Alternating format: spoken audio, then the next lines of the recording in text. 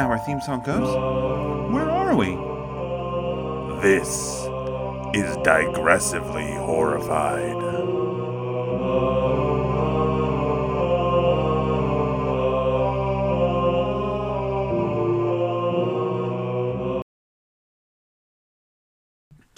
Hey guys, one last fantastically fun clip from our episode about A Girl Walks Home Alone at Night, which came out last week. Make sure, if you haven't listened to that one already, download it, check it out. It's so funny, it's so good. You're going to love it, and you should definitely love their podcast, Old Gods of Appalachia.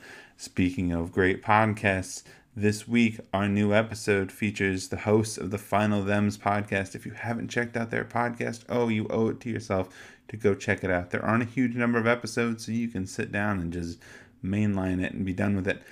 And they're so good, and they cover things from a whole different perspective than we do. So yeah, definitely worth checking out, and it'll definitely be worth your time to jump in and listen to us talk to them about the movie Hellbent on Friday.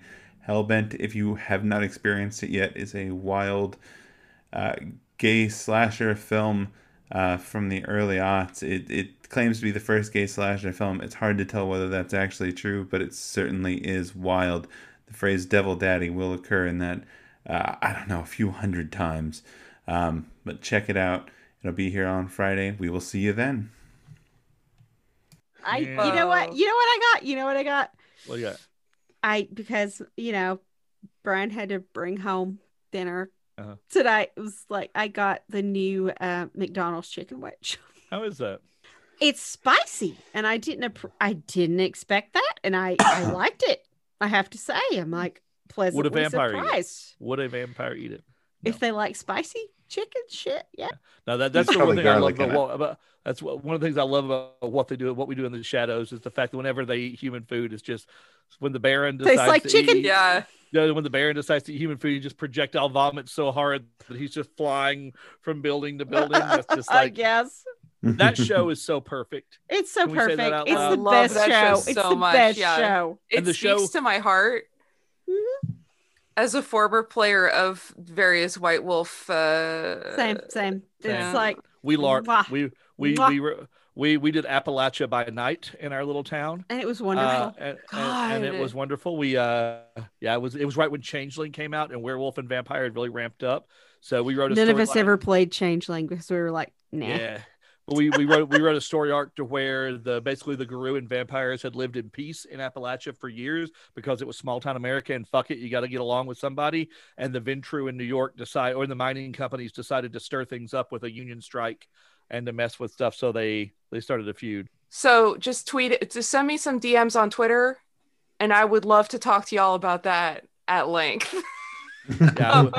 Well, then we got to play with Crimson Dream Studios in Knoxville at a con a million years ago, where I actually got to play a La Sombra in person. That was fantastic. Which made me feel the sexiest I've ever felt in my entire life. Well, and honestly, the DM like read our personalities really well. Nice. And pitted us against each other. Yeah, we were dating. And it was fun. Yeah, so it was fun. Yeah, that's how you know that. Yes, I would go on. I will say this though, is that when I actually first saw this movie, I was doing a bunch of research, playing a La Sombra who was from the Iberian Peninsula.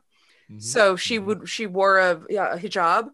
And I was like, I got to do this. It's a troop game. It's very small, but I wanted to, to go into it with knowledge and as much as possible. And then I saw this movie. And I was like, and I'd never seen a Muslim vampire juxtaposition like that before. Yeah. So it was pretty. It was La Sombra too, which was fun. And she was an anarch, which was weird. They let me do whatever. I mean, obviously, clearly your storytellers are their foot down. Oh no, trust me, my storytellers are very. Well, anyway, we'll talk. Jeremy. Yes, we'll talk. The other really cool memory off of it's another really great memory off that. Sorry, real quick, is one of the GMs for that game in the LARP who played an NPC was playing a Malkavian, and this I forget his name. I wish I could remember. I wish we said.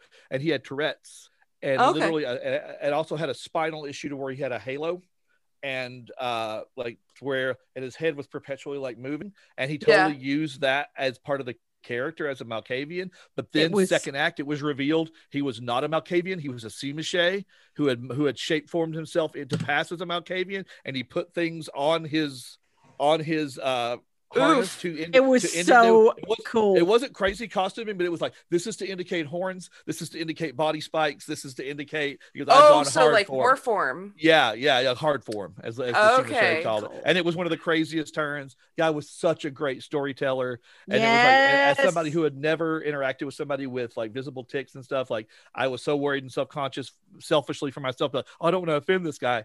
Within like 5 minutes of being in character with him, it was like, you are the greatest freaking like improv LARPer I've ever seen. Yeah, and I really wish I'd stayed in touch with him, because that was such a cool game. But yes, I'll at you. I use the podcast. That whole group, that was like a really awesome group of people. They were great. That event was called ConCat 4 in Knoxville. It had 400 people at it. Guess who the guest of honor was? Neil fucking Gaiman was the guest of honor. What? It was the first con. So back in the 90s, he was carrying his youngest child at the time at Worldcon and got rushed by a crowd and almost got trampled when people saw him. And he stopped doing cons. He's like, it's not safe. I can't have my kids there, whatever.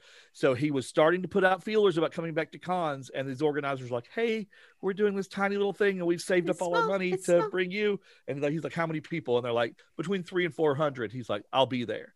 We got to go to a Milk and Cookies pajama party in the library of this pyramid-shaped hotel in Knoxville, where Neil Gaiman read us stories from Smoke and Mirror as bedtime stories.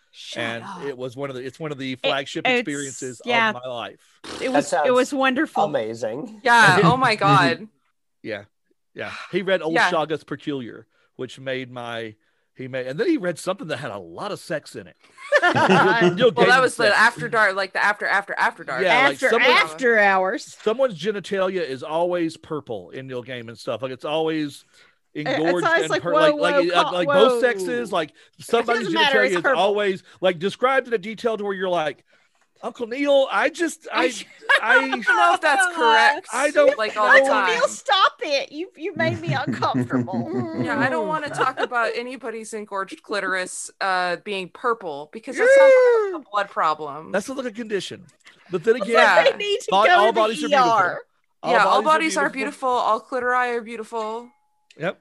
Clitorises. Clitorises. Anyway, Jeremy, bless you. Take us away, please, Jeremy.